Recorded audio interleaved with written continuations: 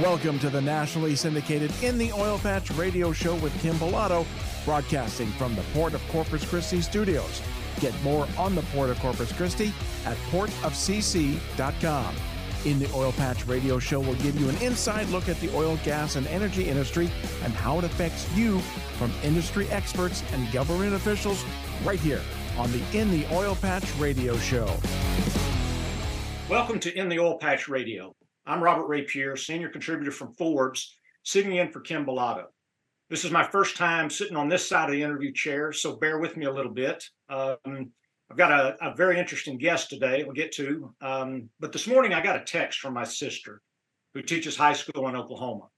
And she told me she's using one of my Forbes articles to teach her class something about energy. I was really tickled by this because I am passionate about educating people on energy issues. But to me, it always feels like the public, and especially younger generations, aren't that interested in energy issues. It seems like interest only really spikes when gas prices spike or there's some oil issue in the Middle East. That's when suddenly everybody becomes interested in energy issues. Well, today's guest has convinced me that's not true. So when they told me I could ask anyone I wanted to be on the show, the choice for me was very clear.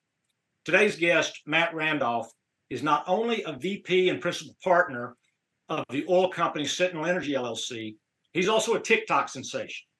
Matt, or Mr. Global as he goes by on TikTok, has over 350,000 followers, and his videos have been viewed hundreds of millions of times. He also has a YouTube channel where he has around 11,000 subscribers.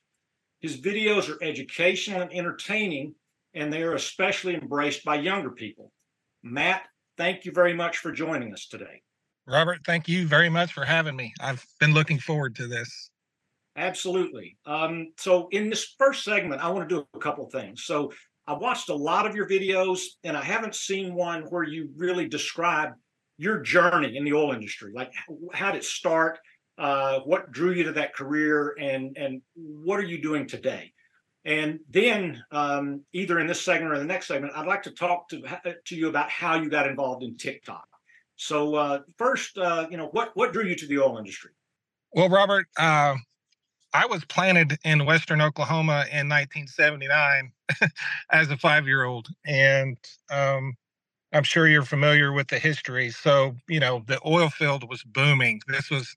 I currently live in Elk City, and it was just a massive boom town at the time. And that's kind of what I grew up in. It wouldn't be unusual, for us to take the pickup out and sit on the tailgate and watch a rig burn to the ground. Like, that was not an atypical, day for me. I got to sit at the edge of a massive crater and watch the Apache Keys blow out in Allison, Texas when I was 7 years old. They would literally let you drive right up to it and watch it back then. Times were a little different back then, so I was fascinated with this industry at a very early age, and everyone I knew, my family and friends, everyone worked in this industry. I think we had about 4,000 rigs up in 1981, and I think they tried to stick half of them right here in Elk City, Oklahoma. So when I got, out of high school, where I'm from, you either go to college or you get in the oil field, and I decided to do both. So I worked nights on a drilling rig for Anadarko Drilling, and when I would get off work in the morning, I'd run over to Southwestern and take my classes, my college classes, and I did that for a while, and it was exhausting. And I made the mistake that a lot of young kids make. I decided, wow, I'm making probably 3 times more money on this rig than I'll make when I graduate. Why am I going to school? So I quit school, and that kind of started my career in the industry. I do want to add, I did go back later and get my degree, but I spent a few years in drilling, most of it with H&P. But then when I got on the completion side of the business, that's when I really fell in love with it. I loved it a lot more than the drilling side. And I spent my career right here in Elk City, working for different companies, and just worked my way up. I eventually in 2004, I reached out to a friend who had started an oil and gas service company. He had started a wireline company, and I had always had aspirations of doing that. And I basically asked him how he did it. And 2 weeks later, I'm sitting in a boardroom in Tulsa, Oklahoma, in front of a bunch of investors, and they're agreeing to basically finance my new company. So started that company in 2004. That was called Sooner Pressure Control. Um, and then from there, we grew that company. It was very successful. Within a few years, we had 5 locations across the United States. And but that's when I learned about the business side of the oil and gas industry. So we had an opportunity to sell, and it was a couple of days before we were closing on the sale of that business. And the investors came and said, they called a special meeting and said, we think we want to wait another 6 months. We think we can squeeze some more money out of them. And well, about 2 months after that, the Great Recession hit. So that was devastating to our business. Our value probably fell by 90% during that time. And then they viewed that as a perfect time to get my equity back. So I built the business, and it pretty much was on cruise control at that point. And so they voted me out when my value was at the lowest it could possibly be. And so that was my first hard lesson in the industry of just how tough the business itself is. So they did not do well after that. I can put it to you that way. In the 7 years I ran that business, I only had one person quit. And that is the one thing from that company that I've always been the most proud of. 7 years, 5 locations across the United States, and I only had one person ever resign. And that's because, that's just a testament to the way we treat people in the business, the way they should be treated. So from there, I started, I was going to start another company, and ended up consulting for Sandridge. And then one day, Big Oil called, and I ended up working for Big Oil. And that's when I really was able to develop my skills, because those are the companies that invest a lot of money in you personally, and developing your knowledge and your skills. And I had already decided that I was going to develop myself as much as I could, because what happened to me with my prior company was never going to happen again. I was going to ensure that never happened again. So, And that was with Shell, right? yes, yes. Yeah. And I had a lot of great opportunities at Shell. I was able to study abroad. Um, that's where I received my formal appointment as a hydraulic fracturing expert. I was able to participate in all of the research and development projects, and really doing what I was passionate about. I went to college. I wanted to be an educator. I always wanted to be a teacher, and I just loved teaching people.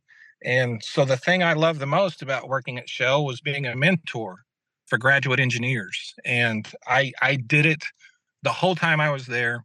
I volunteered for every single kid that came out of college, and it was a little bit self-serving, to be honest, because what they didn't realize is that I was learning as much from them as they were learning from me. That's one of the reasons I love teaching. I have all these young people coming in with these, petroleum engineering degrees and chemical engineering degrees from very prestigious universities. That was something I was not, I didn't have the opportunity to do when I was young.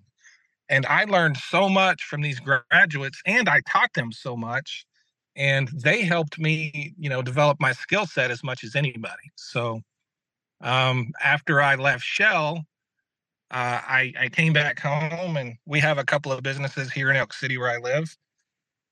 And I had pretty much decided that I was out of the business at that point. I had, 30 years in, and just kind of tired of it. And then, my phone rings one day, and it's a guy named Steve McDaniel, the former founder of Mid States Petroleum. And he said, "Hey, I want to start a new oil company, and I want you to do it with me. I want you to come with me." And I was like, it's not every day a guy like Steve McDaniel calls you and says, "Let's go do something." So I jumped on that opportunity as fast as I could. And it was the story he told me was amazing, because he was referred to me, apparently by a guy named Marvin Odom, who you may have heard of, was former president of Shell Unconventionals. And how Marvin knew me, I have no idea, because I'd only ever met him once. But apparently, I left an impression on him. So here I am today, building an oil company. That's what I'm doing today. So I'm really excited about it. Yeah, so it's very interesting to me to see how your career's gone, because it's people may know you grew up in Oklahoma. I grew up in Oklahoma. You went to work for Shell. I went to work for ConocoPhillips, and I echo a lot of what you say. That young engineers, I'll tell them, if you work for a small company, try to take a tour through a large oil and gas company, because you will learn a lot there that you will not necessarily learn at a small company. Sometimes small company, you're wearing multiple hats, and some of the things fall through the cracks. I think that you miss some things. My current company, I went to work for them, and they didn't know what a HAZOP was. I said, we got to do a HAZOP on this project, and they're like, what is it? And I learned that working for a big oil and gas company. I learned how to do those things, and so I would recommend everybody, if you get a chance, go to work for big oil. And and I'm the same way. Somebody came knocking on my door one day, and I was on an expat assignment in the Netherlands. In Scotland, and somebody from the Netherlands called and said, "Hey, we'd like to get you to come to work." It was a really hard decision, but like you, I said, well, it was an opportunity that I had to take. So we need to take a quick break. When we come back, I'd like to talk to you about how the TikTok thing happened, because that's where people know you from, and I'd really be interested in how that came about and how you developed a following there. So let's take a quick commercial break, and then after the break, I'll ask you a little bit more about that. In the oil and gas industries, you don't just need a workers' comp provider, you need a workers' comp provider who understands your business. That's Texas Mutual Insurance Company. At Texas Mutual, they've created the Texas Oil and Gas Association Safety Group exclusively for businesses involved with exploration and production. That means you'll have access to information and safety resources that fit the way you work. But the advantages don't stop there. As a safety group member, you'll receive a premium discount on your workers' comp. Plus, you can qualify for double dividends. You heard that right. Members can earn an additional dividend on top of the one you receive as a policy holder. It's all part of Texas Mutual's commitment to working as a partner with the businesses that keep our state running. Texas Mutual and the Texas Oil and Gas Association, two great organizations that are even better together. To see if you qualify to become a safety group member, go to texasmutual.com/TXOGA. Welcome back to In the Oil Patch Radio. I'm Robert Rapier, today with my guest, Matt Randolph. So Matt, just before the break, we're talking about TikTok and how that came about, because I can tell you for years, I've had people asking me, "Hey, do you know this guy on TikTok? He's from Oklahoma like you. He seems to have a lot of the same views that you have, and it seems like somebody you would know." And over time, I'd check in and I'd look and I'd say, "Yeah, that sounds like exactly I feel the same way about the issue that he said." And I had not just one, but I had multiple friends from all over the country pinging me and saying, "Hey, check this guy out." And so you finally inspired me to sign up. I signed up just so I could comment. I had kind of shunned TikTok because I said, younger people don't care that much about energy, but I see the engagement you get, and I'm very impressed, because the youth are the future, and I'm glad to see you out there kind of correcting a lot of the misconceptions. So tell me about that journey and how that's been. So I kind of was off social media for the most part there for quite a while, because there's just there's so much misinformation, you know what I mean? And I had kind of gotten off social media. There was a bunch of guys that I worked with that had gotten on that app, and I never got on it. And I had written a book that I self-published it, and I wanted to promote it. And someone told me, there's people on TikTok that do book reviews, and if you sign up and go in there, you make a couple of videos promoting your book, and maybe it'll catch on. And so that's initially why I got on TikTok. And I got on there, made a couple of videos. I'll be completely honest. I hated the app. I hated everything about it. I hated what I was watching. But that was because I didn't understand the algorithm and how it worked. And I didn't understand that it would show me what I was interested in if I just went and looked for it. I didn't, I was new to it. So made a couple of videos, kind of left it at that.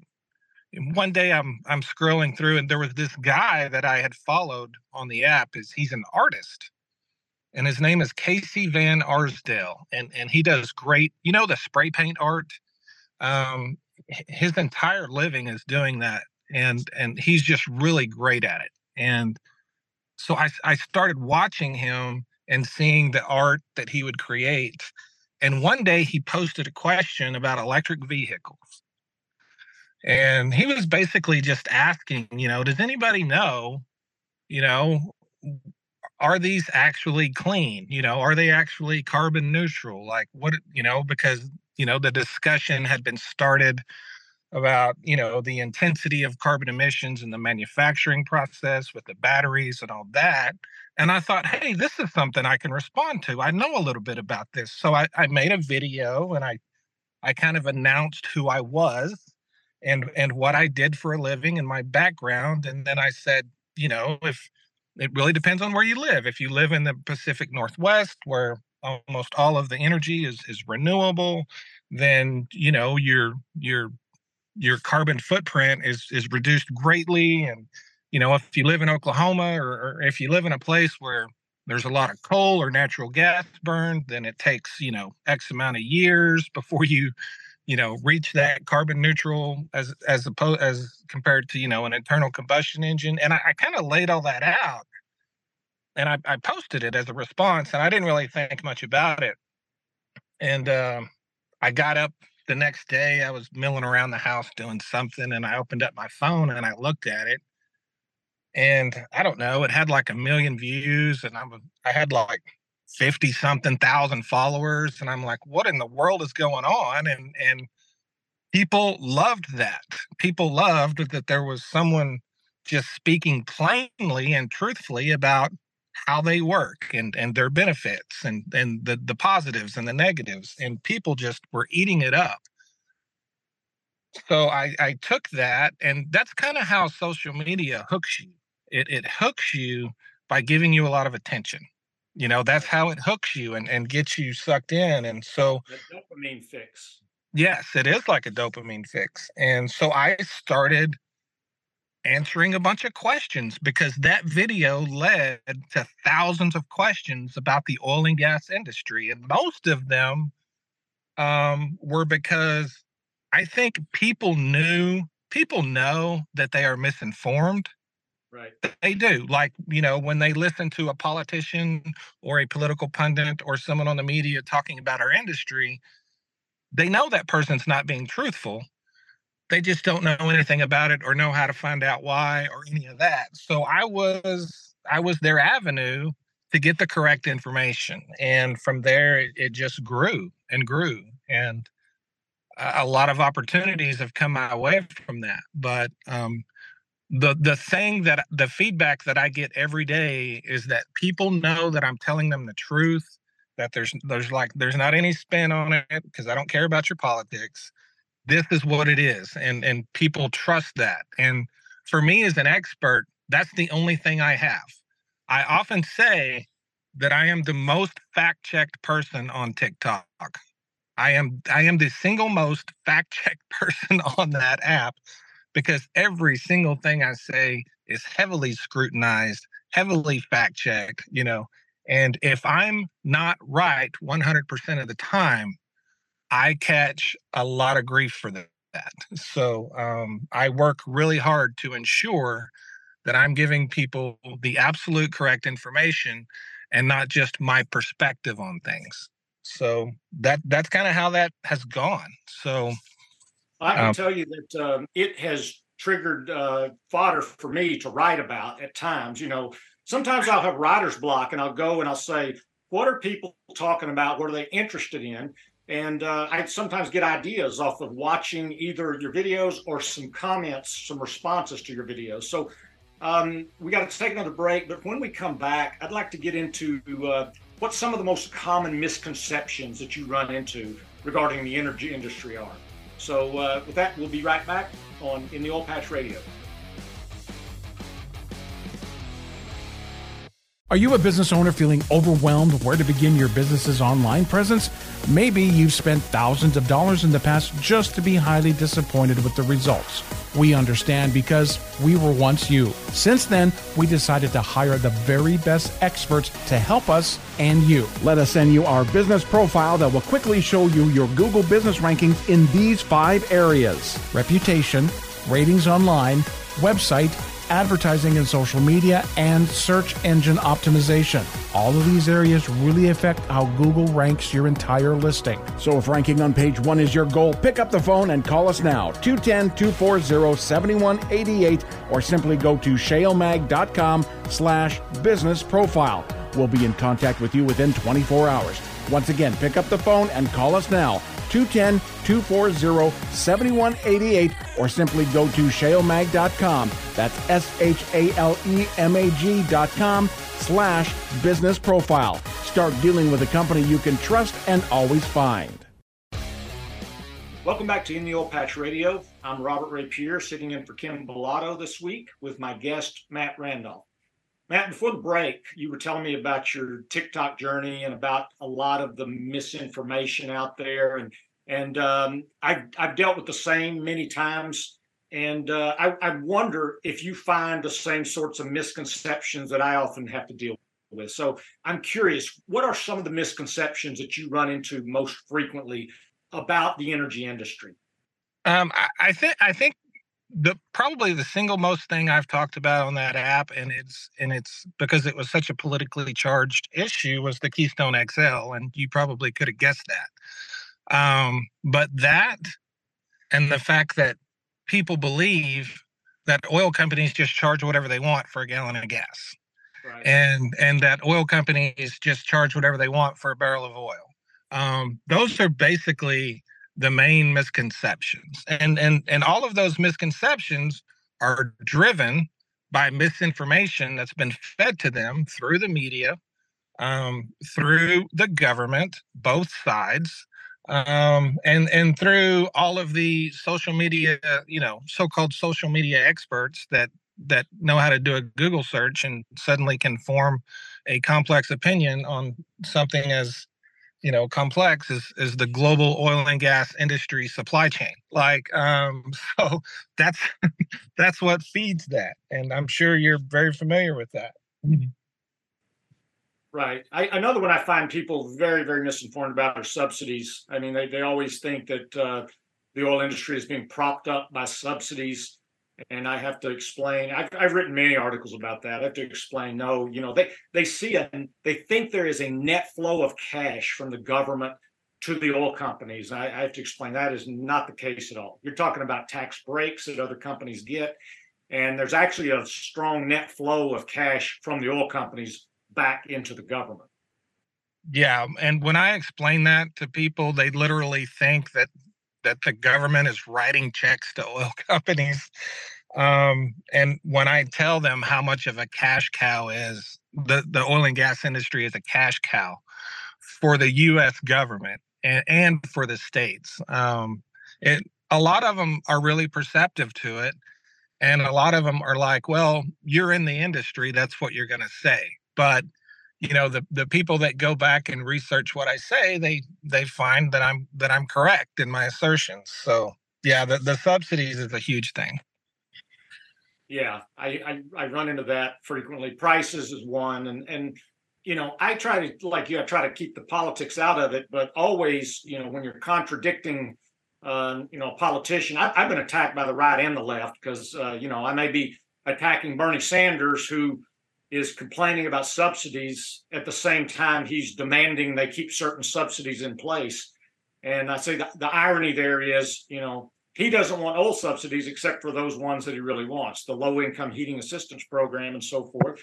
And I said, that's the problem. People don't really want to get away from subsidies. They just don't like the kind that, certain kinds. The biggest subsidies in the world are consumer subsidies, like Venezuela paying way underneath the market price.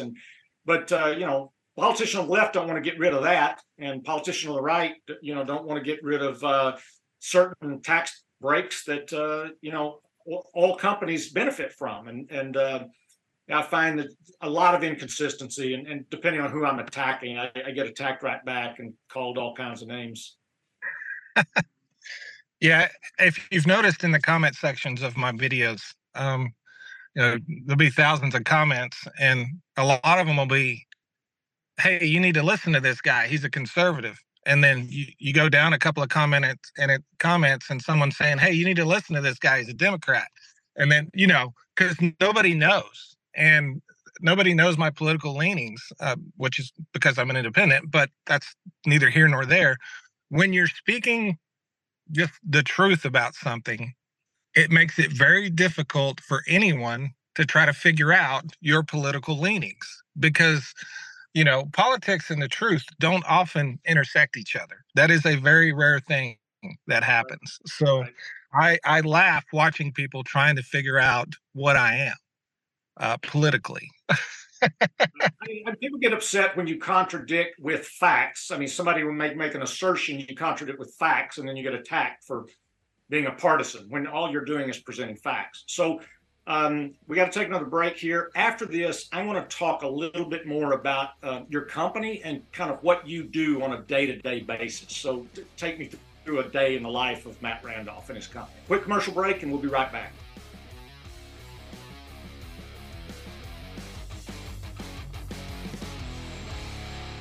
Attention small and medium-sized business owners. Are you feeling overwhelmed with back-office tasks like payroll, workers' compensation, federal regulations, safety laws, employment standards, and benefits? Don't worry, Unique HR has your back. For over 30 years, our team of qualified professionals has been providing people-centered solutions to help businesses like yours navigate the heavy burden of running a business and managing their workforce. We're the PEO with a pulse, and we are just a phone call away. Call us today at 361-852-6392. Unique HR, the partner you can trust.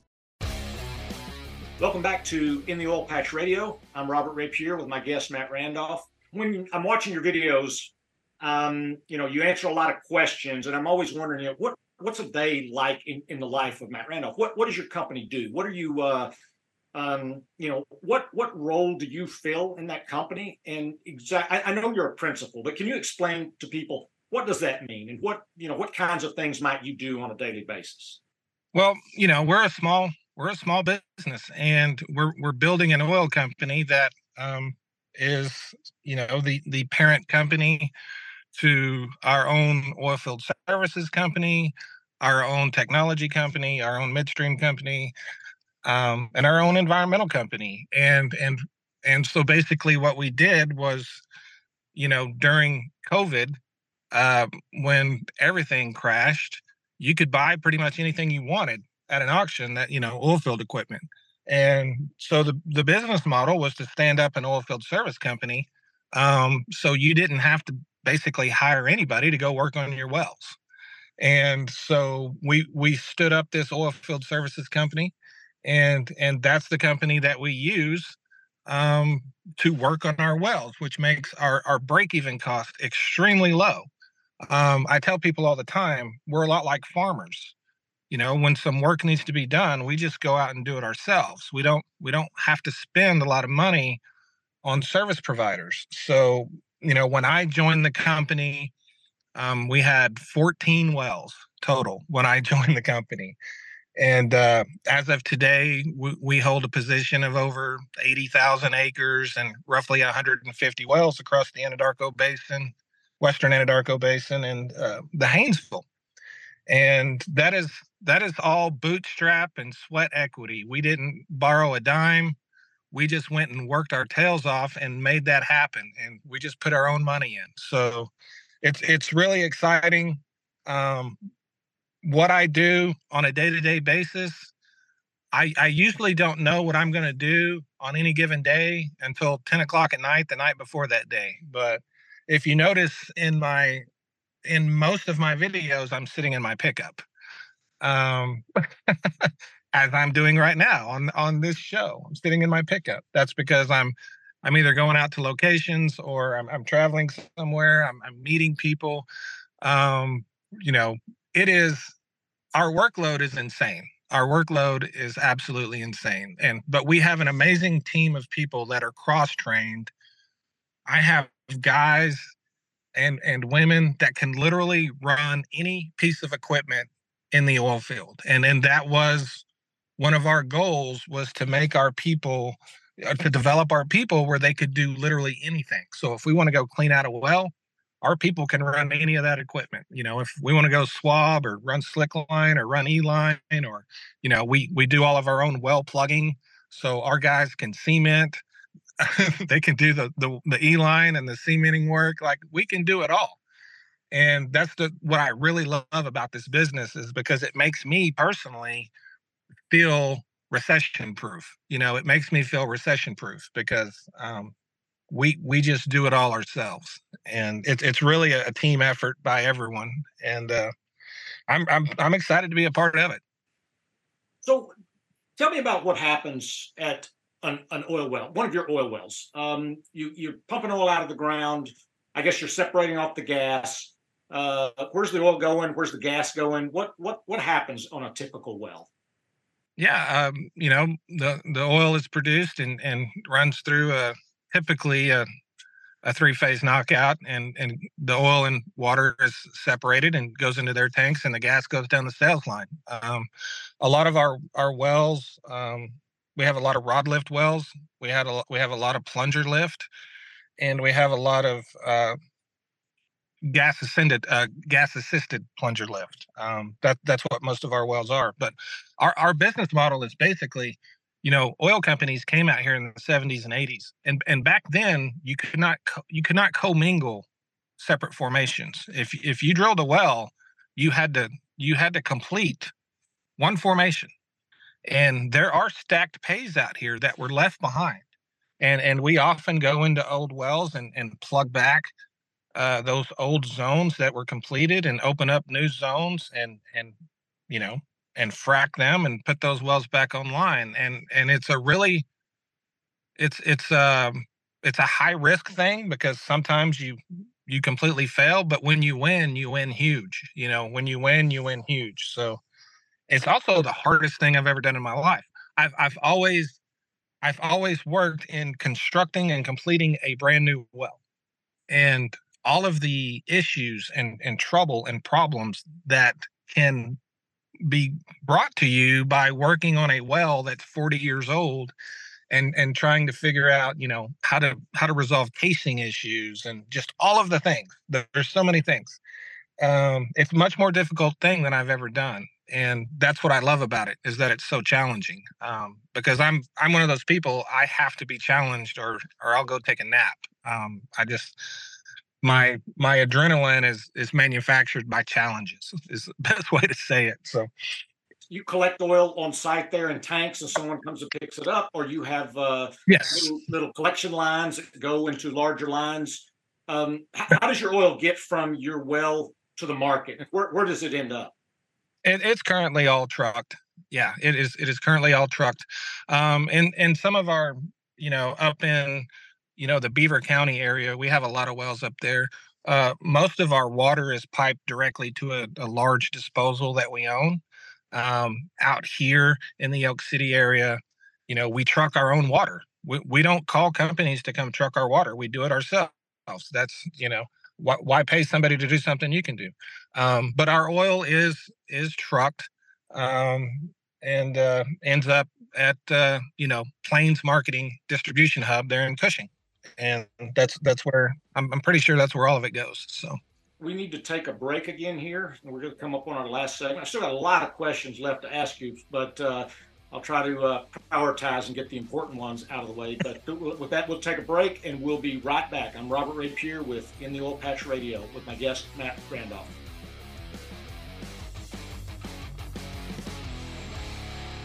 Hey, when you're in business, you have to make a lot of tough choices. So let's talk about an easy one, your workers' comp coverage. If you're a propane or butane dealer or operator, you need to join the Lone Star Energy Safety Group through Texas Mutual Insurance Company. As a member, you'll automatically get a discount on your premium, plus you can earn double dividends that'll go straight into your pocket. It's the easiest decision you'll ever make. Find out more at texasmutual.com/Lone Star Energy. Are you a business owner feeling overwhelmed where to begin your business's online presence? Maybe you've spent thousands of dollars in the past just to be highly disappointed with the results. We understand because we were once you. Since then, we decided to hire the very best experts to help us and you. Let us send you our business profile that will quickly show you your Google business rankings in these 5 areas: reputation, ratings online, website, advertising and social media, and search engine optimization. All of these areas really affect how Google ranks your entire listing. So if ranking on page 1 is your goal, pick up the phone and call us now, 210-240-7188, or simply go to shalemag.com/business profile. We'll be in contact with you within 24 hours.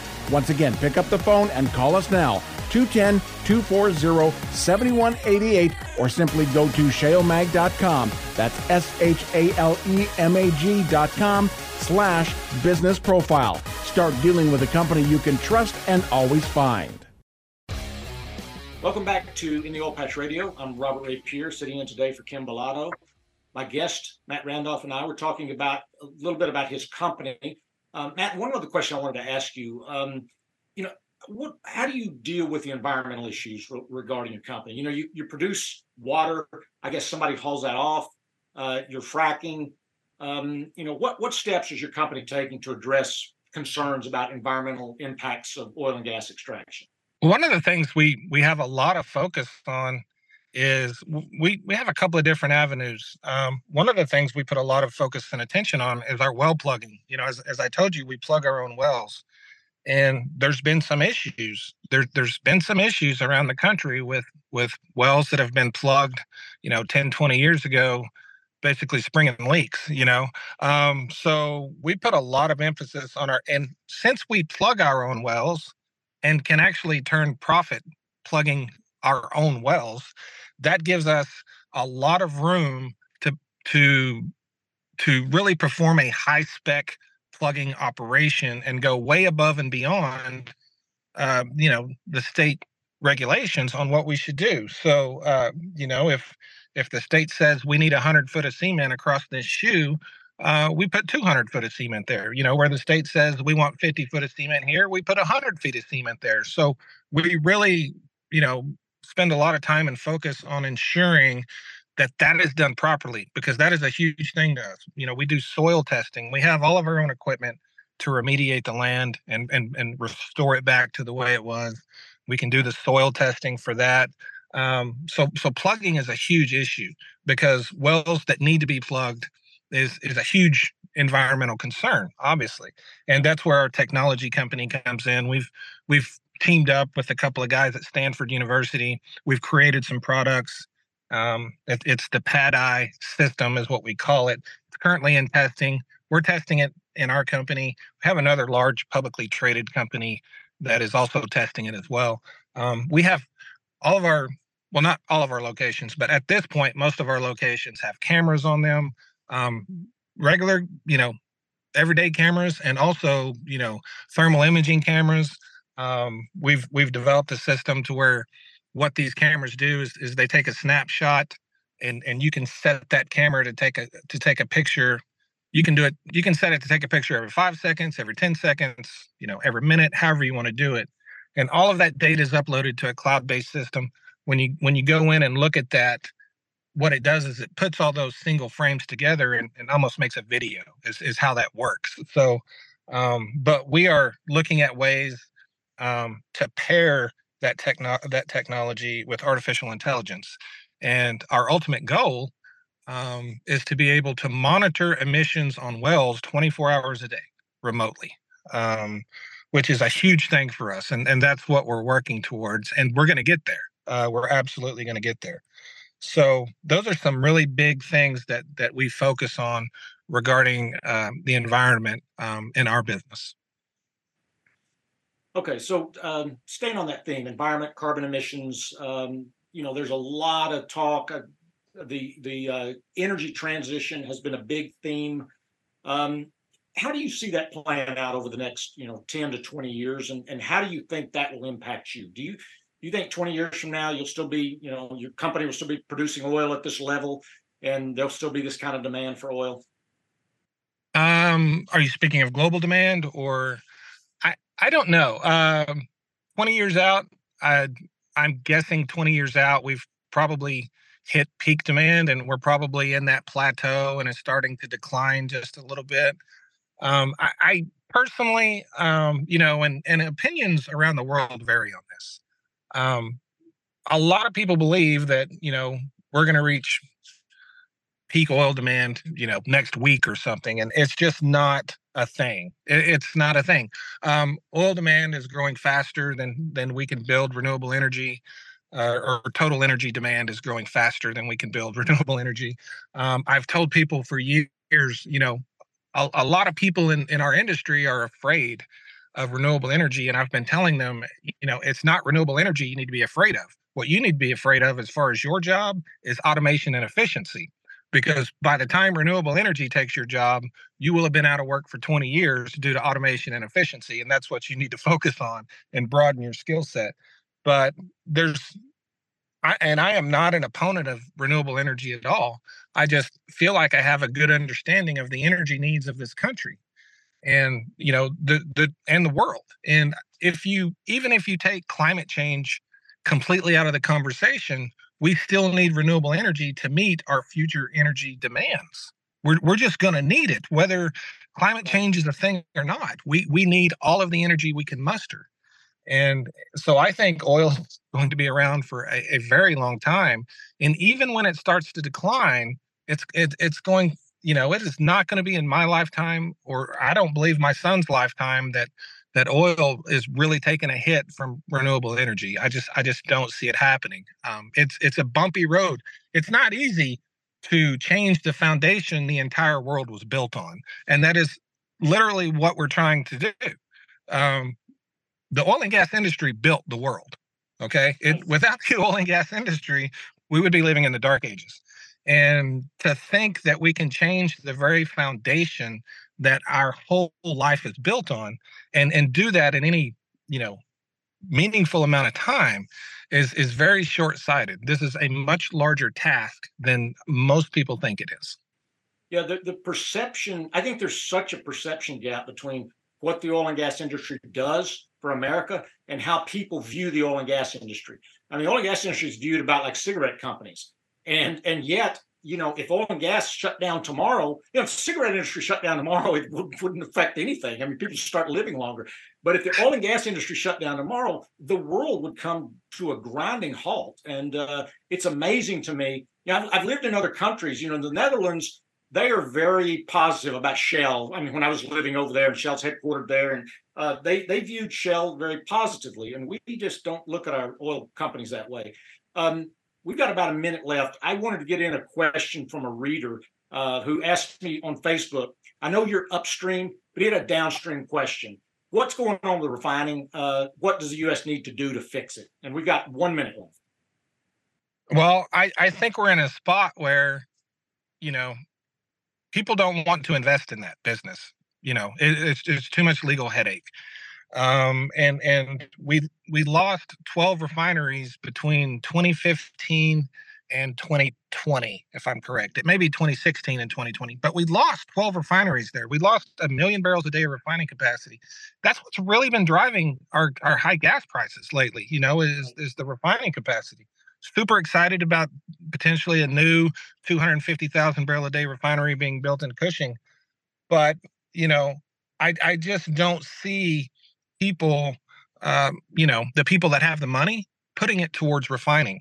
There's too many legal issues. It's too unpopular. It's bad for the brand, however you want to say it. And that is our problem right now. So until we need to become much more efficient, and that to me, that's what's going to help our refining issues. is fuel efficiency. We'll bring that more in line more than anything. And that's my take on that. All right. Well, that's all the time we have. Thank you. I wanted to get that question in because somebody wanted to ask you. I want to thank my guest, Matt Randolph, today for being in the Oil Patch Radio. Please tune in next time, and thank you for joining us today. Thank you, Robert. In the Oil Patch is where, together, we explore topics that affect us all in oil, gas, business, and in your community. Every week, your host, Kim Bellotto, will visit with the movers and shakers in this fast-paced industry. You'll hear from industry experts, elected officials, and many more right here on In the Oil Patch.